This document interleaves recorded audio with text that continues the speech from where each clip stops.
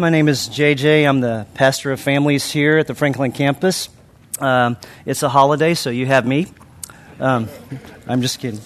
It is truly a joy and a privilege. I have loved diving into this message and this passage today because the Lord's table, the Lord's Supper, usually we can read this with just a passing and go, oh, this is just about the Lord's table. This is really just about the Lord's Supper. He's going to read this and we're going to have some time as we celebrate communion and the Lord's Supper together. But there's so much that's deeper and so much that's richer in this passage that I want to dive into. Last month, my wife and I had the privilege of being in Waco, Texas for my daughter's graduation from Baylor.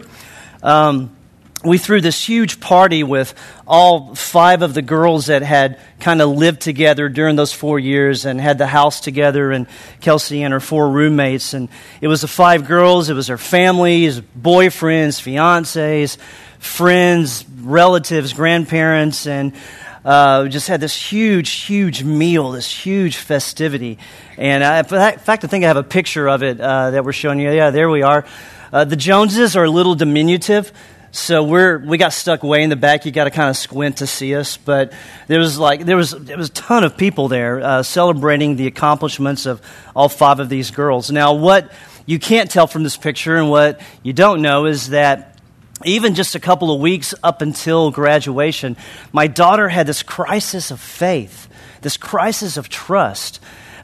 Many college students do because, A, they don't know if they have a job yet. Some of her roommates still do not have jobs. Many of them are teachers, and the areas they want to teach in Texas is one of the best places to teach, and they just can't find jobs. There's just none to be had because it's such a good place.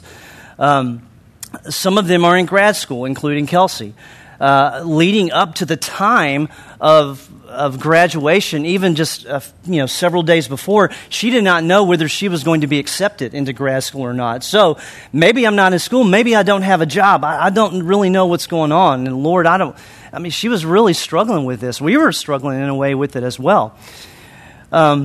And this is common for college kids. A lot of our kids, those of us that have kids in college, those of us that have kids that have graduated, it's a struggle sometimes to find a job. There's just not a lot going around like there used to be, especially if they're in a specialized field. Kelsey was struggling with this. Now, we did find out before graduation she did make it into grad school. She did get the school of choice that she wanted. Not everything panned out the way that she wanted to. She didn't really get the teacher assignment she wanted to be a GA too, but she still saw God's faithfulness, and that's a message that we have really tried to reiterate to our kids as they've grown up, that we can trust God because He's faithful. We've seen God provide for our family in so many ways over the years in ministry and over the years as our kids have grown up.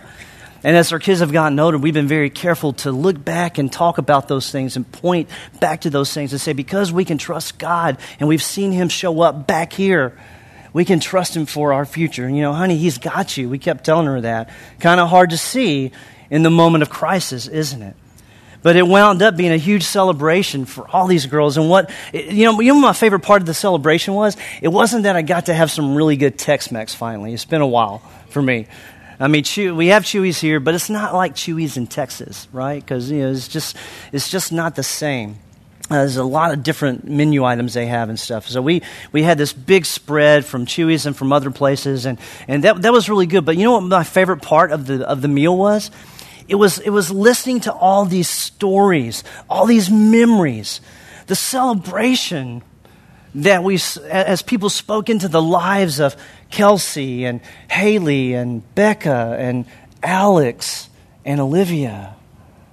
And so we really wanted to focus on that and have this significant time for them. We looked back at God's faithfulness for each of the girls as family and friends and celebrated that. It was a significant meal that marked a significant moment for these girls.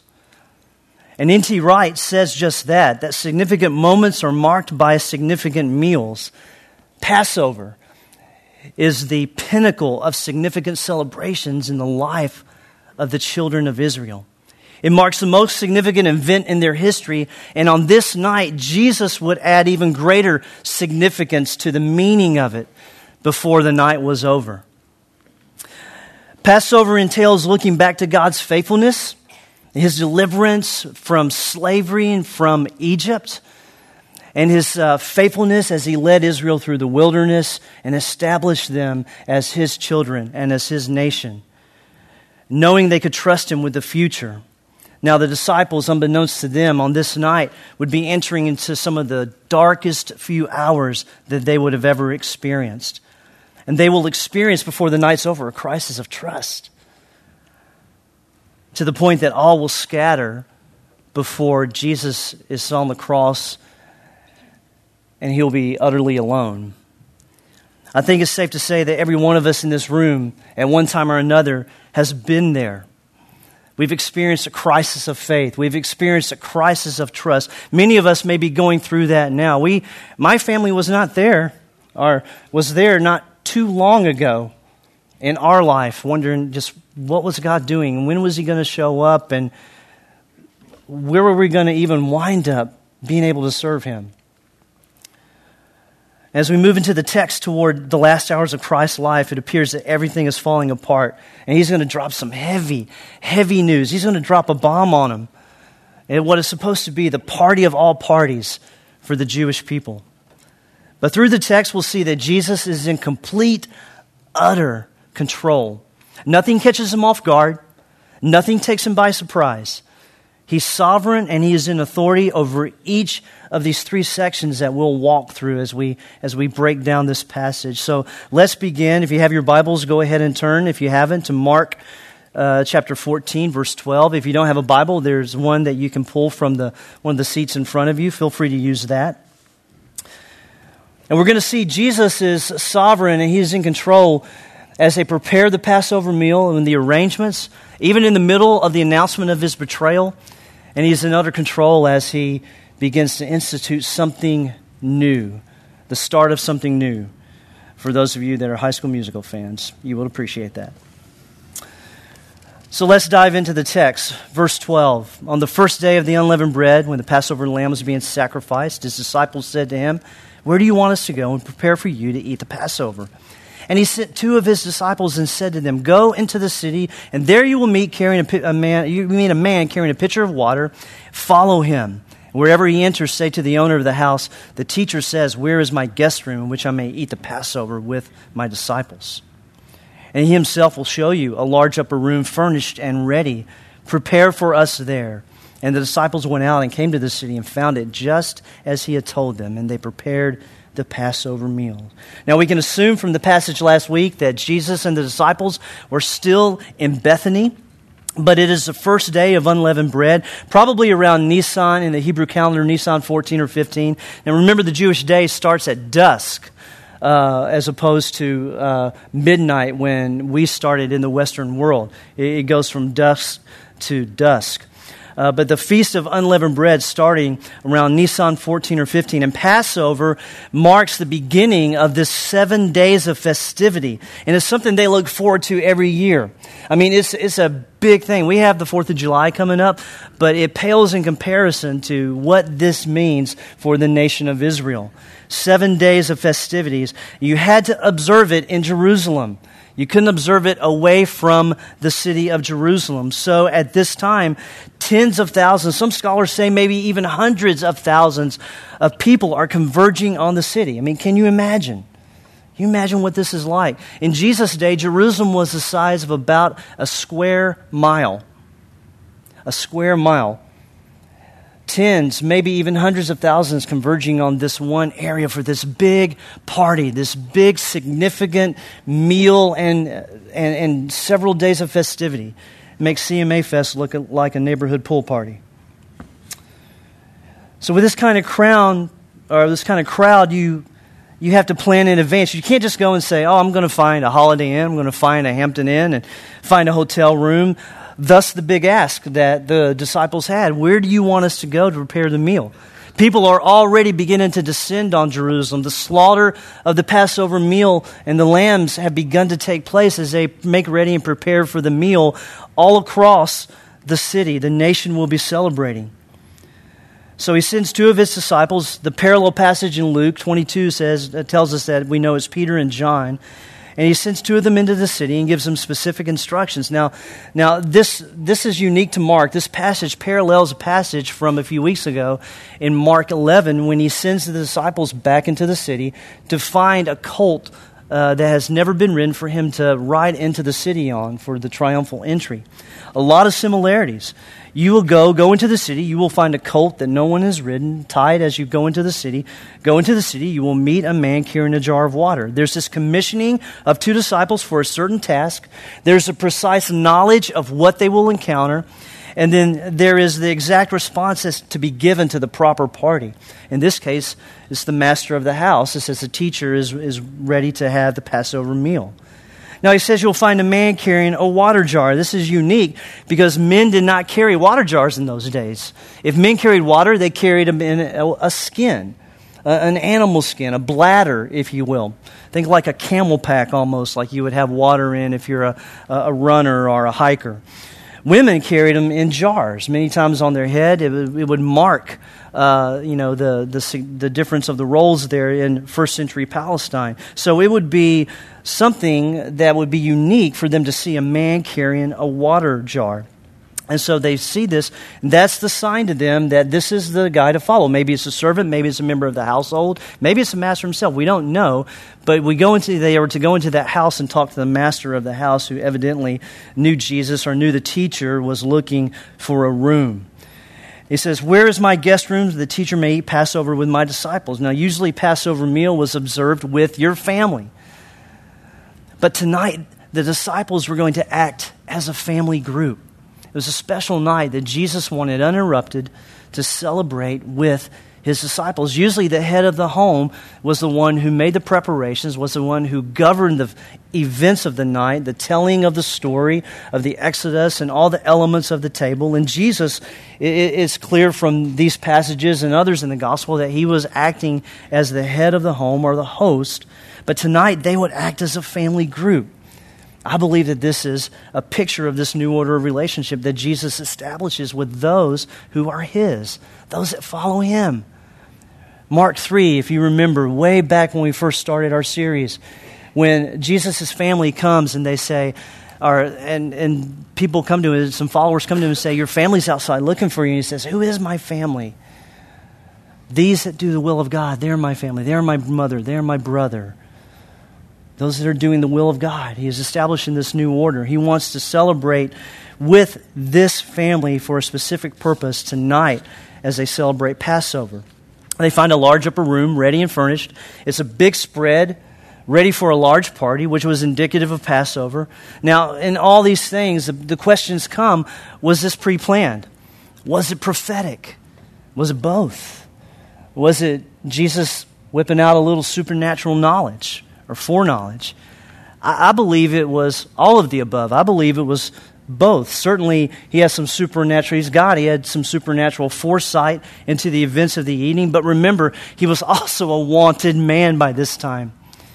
And if I was a wanted man, I would want to make sure there was nothing that would interrupt this most important meal with the ones that I hold dearest, with the ones that I wanted to spend my last night with. So there could also be some advanced work done too.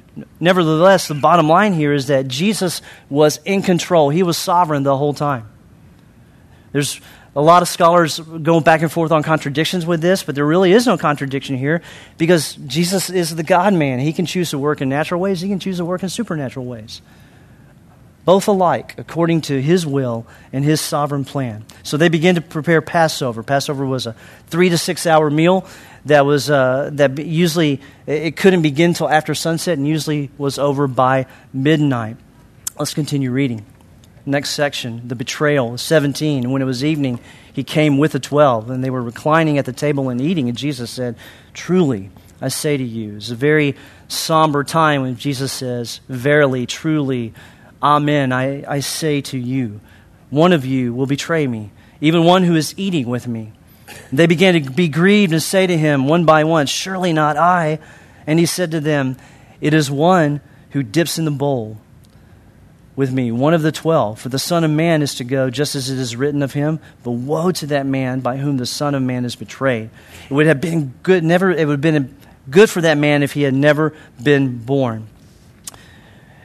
So it's evening, it's well into the night, well into the meal, and they're reclining. Passover was eaten in this position. In Passover meal, you reclined, you didn't just sit. Reclining, free people reclined. It was a significant mark of the freedom and the release and the rescue of God on behalf of the children of Israel. So they're reclining, they're eating in this position, and Jesus drops the bomb. Guys, listen. Verily, truly, amen, I say to you, one of you will betray me, even one who is eating with me. It says in verse 18 and in verse 20, even one of the 12, one who dips in the bowl with me. This is not necessarily to identify the betrayer, but the nearness to Jesus of the betrayer. It's a present participle, middle voice.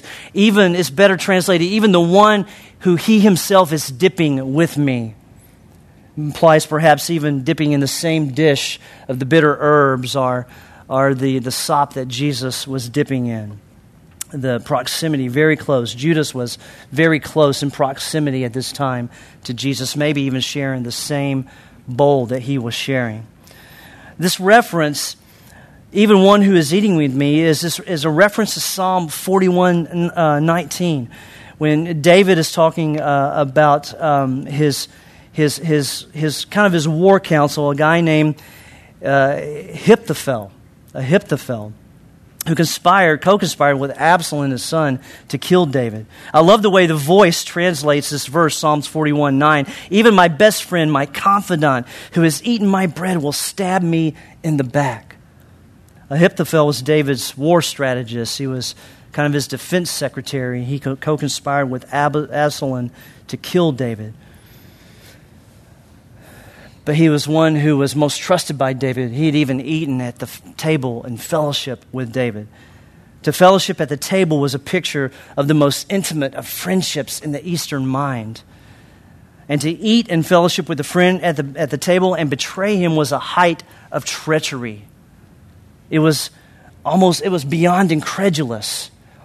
It was abhorrent.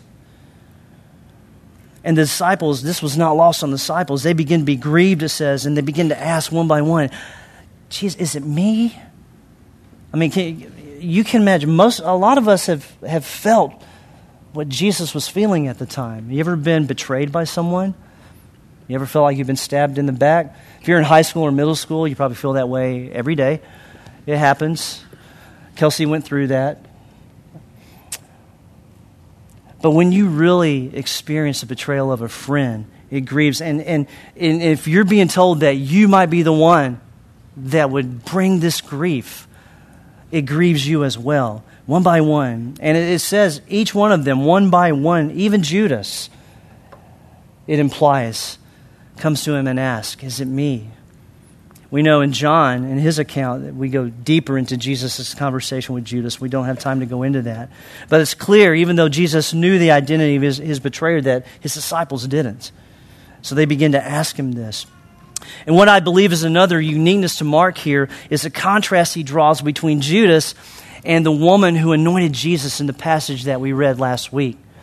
Refer back to 14 verse 9 when Jesus says, "Truly I say to you, wherever the gospel is preached in the whole world, what this woman has done today will be spoken of in memory of her." One is famous for her extravagant waste. The other is infamous for his treacherous betrayal. One commentator contrasts them in this way: she was a woman of no standing, and he was a man, even one of the disciples, one of the apostles in this prestigious relationship with Jesus. She gave what she could to Jesus. He took what he could get from Jesus. She blessed and loved her Lord. He betrayed and used his Lord. She did a beautiful thing. He did a terrible thing. She served him as her Savior. He sold him like a slave. She was notable for her devotion, and he was notorious for his betrayal. Don't miss this. This is unique to Mark. He is pointing out a clear, obvious contrast of the type and the amount and the extravagance or lack of devotion. And again, it begs a question Eric posed to us last week. What are we spending our life on? What are we rather wasting our life on? And again, in all this, Jesus shows that He's in control. He is in authority. He's not a helpless victim of someone who's taken advantage of Him here. It's not a surprise. His death was according to God's plan, not just because of a betrayer's action. Again, He is in control. He is sovereign. And then we come to the last section that Mark takes us through here, the institution of the Lord's Supper. While they were eating, verse 22, He took some bread, and after blessing it, He broke it, and He gave it to them, and He said, "This is my body, take it." And when He had taken the cup and given thanks, He gave it to them also and said, "Drink from it," and they drank from it. And He said to them, "This is my blood of the covenant, which is poured out for many. Truly I say to you," another serious moment, "I will not drink again of the fruit of the vine until that day when I drink it anew in the kingdom of God." And after singing a hymn, as custom in Passover, they went out to the Mount of Olives. Now, before the meal was eaten in Jewish homes, the head of the home or the host explained this meeting regarding Israel's rescue from slavery. And as the host, Jesus, he most likely did this, most likely through the meal, took them through all this, but he did this in preparation to begin to help His disciples have a new understanding of the bread and the wine. Instead of linking the bread and wine to the Exodus and the liberation of Israel, He said new words which linked them to a greater Exodus, a liberation from sin. And He begins to change things. 3 times during the meal, bread would be broken. This was one of them. And 4 times, a cup of wine would be drank. This all happened probably towards the end of the meal. The 4 cups represented the 4 promises of God to the children of Israel that He gave Moses in Exodus 6. So it says He broke the bread, He blessed it, and He gave it to them. He said, "Take, this is my body." Now, this doesn't mean to take it literally, and doesn't mean it actually became Christ's body or was His flesh. That would be abhorrent to Jews. That would be inconceivable to enter into cannibalism, but it's symbolic rather.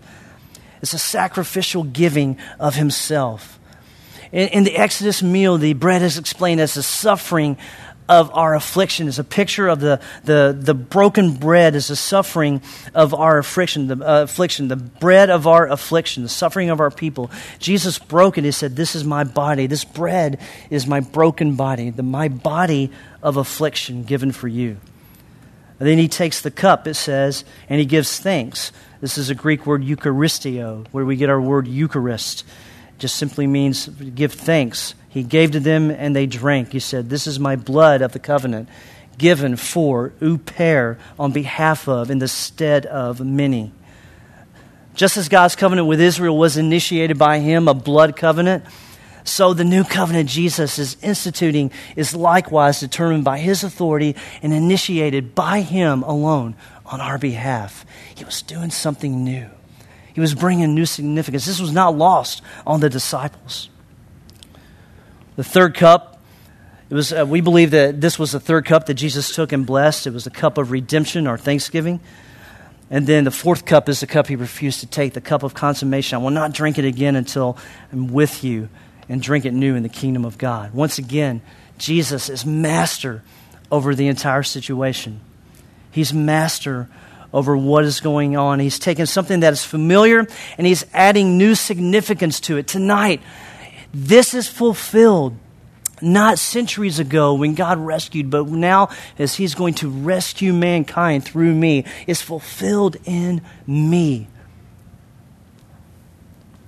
And it says they sung a hymn, the Hallel. 5 psalms, Psalms 113 through 118 were sung or chanted antiphonally in connection with the Passover. The first 2 before the meal, the remaining 4 after it, when it concluded.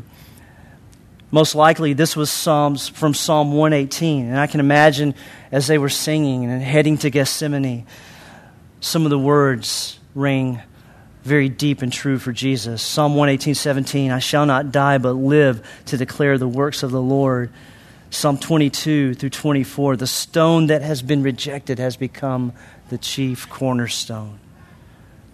these words on his lips as he rose and began to head to Gethsemane. Now, what does this mean for us? What does this mean? Can I trust that Jesus is in control and has authority now as he did then? If he is in control and he has authority over the events of the text that we just read today, then surely he not only knows and cares about what is going on in my life, but he also has authority and control over what goes on in my life as well. The answer is a resounding yes. 1906, Albert Schweitzer wrote his groundbreaking book, The Quest for Historical Jesus. According to Schweitzer, Jesus was this first century kind of tragic hero that kind of saw himself as a self-appointed Messiah and got caught up in these events that actually wound up getting beyond his control. He mistook his role and he died for it when things got out of hand. But if we give a fair and honest reading of the Gospels, this is not what we see. Here in our text today, Mark, we see a Savior that's in total control, even to the last detail, even to the last minutia. There's not a hint of worry or desperation. He's not wringing his hands going, oh, one of my closest friends is going to betray me, stab me in the back. There's no fear, no anger, no futility that we see on his part. He doesn't cower or retreat when plots are hatched against him. Throughout the whole gospel and all the gospels, he displays a sovereign freedom and authority to follow a course that he has freely chosen, that is in alignment with God's divine will and God's divine plan. And thank God he did. In the midst of everything seemingly falling apart or beginning to fall apart, we see that he displays authority in two distinct areas in the disciples' life. The first area that we see Jesus' authority is that he has authority over their circumstances. From the arrangement of the meal to the announcement of the betrayal to the new symbols of God's faithfulness during that meal, he is in utter and complete control. He knows exactly what's going on. He has control over their circumstances, whether they recognize it or not. Many times they do throughout the Gospels, many times they don't. But he is Lord. He is sovereign. He is in control, and he has authority over their circumstances. Second area that we see he has authority over, and I love this, he has authority over their identity. We see that he has authority over circumstances in the first two instances in this passage, over the preparation of the meal and over the announcement of betrayal. We see that he has authority over their identity as he institutes the newness of the Lord's Supper. Because they're moving from rescued children of Israel to rescued children of God. They're moving from a corporate identity as a nation, as a people, to an intimate identity as a beloved and adopted children of God. Their identity before was tied to their religion, to their nationality, to their forefathers. Their identity now is tied to a relationship. That's true for me and you as well. So what does this mean? He has control over our circumstances. He has control over our identity. I believe it applies to our area in two ways. First of all, because Jesus has control, because he has authority over my circumstances, I can trust. I can trust him. Let's talk about trust for a minute. All of us have trust issues, don't we? If you haven't experienced that yet, you will. Our daughter, many of you that have kids that have graduated from college have experienced this crises of trust. Many of us are experiencing crises of trust even now. Some of us are in hard places. We're in deep hurt. We're experiencing deafening uncertainty or silence. Maybe it comes in the loss of a job or the lack of a job. Maybe the loss of a loved one. Maybe the loss of a relationship. One of the darkest times that my wife and I went through was the loss of one of our deepest, best relationship that we had in Houston. and utterly felt alone, even in the midst of a large church. Many times felt like it was just us and God. Sometimes felt like God wasn't even there. Maybe it's finances and struggles and places where we can't see God showing up or even moving on our behalf. Maybe we're not hearing anything from God or seeing any movement on our behalf. Maybe it's unanswered prayers. Maybe we can't hear anything from God. Maybe we don't even know if He's even there anymore. In any of our circumstances, I hope in the circumstances I deal with that I can come to the place that Job comes where say, even if he slays me, yet I will trust and I will hope in Him. Because God has been faithful in the past. We've seen it in our own lives, and we point our kids back to that. Jesus was pointing back to God's faithfulness to the Passover and saying He's going to be faithful now. And when we come to the table, we look back at His faithfulness on the cross and look forward to the time that we will celebrate and share the table with Him face to face. Because He's in control over my circumstances, I can trust because He is moving on our behalf, whether I can see it or not. Maybe not in the way we desire, maybe not in the time we desire, or the way we prefer. We may not even see it or understand it until eternity. But He is in control. He has authority. He is Lord over my circumstances. And I can and I will trust even when I don't see it or feel it or taste it. The second point of application is this: because Jesus has control or authority over my identity, I can worship. When Jesus instituted the new symbolism in the Lord's Supper, He was reminding the disciples of God's faithfulness and His rescue in the past. But He was setting a new precedent for God's faithfulness, His very sacrifice and our rescue on the cross. Scripture says that as they concluded, as was custom, they sang a hymn. They worshiped. We're going to worship today as well. Because God has been faithful in the past, I will worship Him because I know the one who holds the future. I will worship Him because I know the one who is preparing a new table for us as His family to experience with Him together one day. Despite my circumstances, no matter what my circumstances says, my identity is in Christ. And one day, I will worship. And I will take the bread and the wine with Him and drink anew in shalom, in wholeness, in peace, redeemed and restored and renewed as things were meant to be. I'm going to ask our servers who are serving the Lord's table to go ahead and come forward as we prepare this morning and take their places. So as we end this morning, we are going to be able to worship. We are going to come to the table. Coming to the table is an act of worship as we remember and proclaim, Paul says, His death until He comes. We look back to His faithfulness as our sacrifice on the cross. And we can trust that one day we'll be together with Him and with each other, face to face, as we come to the table anew.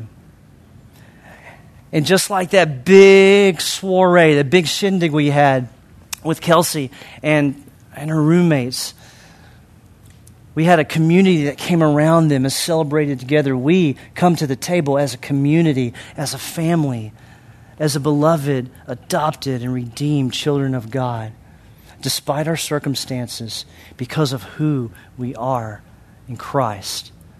We come to the table and we worship today because we can trust Him and because of what He's done. There are 3 areas with servers here tonight or today, 2 up front, 1 in the back. As you come to take the elements, I'm going to ask that you please enter through the middle aisle and go forward or backwards. You can come to either side. Our servers, will serve you the bread. Take a piece of bread, dip it into the juice, and take it. And they will minister to you as you do that. Dip it in the cup as you take it, and as you do so, and then you can make your way back to your seat as you come down the front and you take the elements.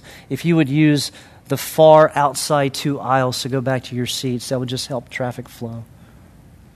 I'm going to ask you to do one more thing.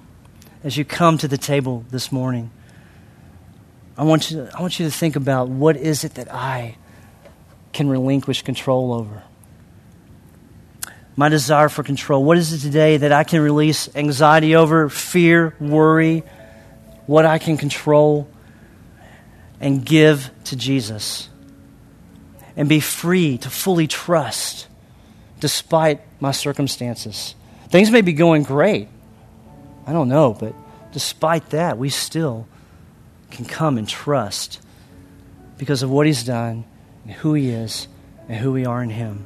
Would you pray with me?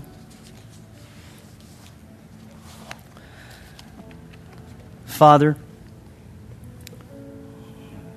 many times we look at our circumstances. Many times we worry. We let our control become an idol that we struggle with. And we fail to remember, even in the best of times, that you are sovereign. You have the authority. You are Lord over our lives. You're Lord over our circumstances.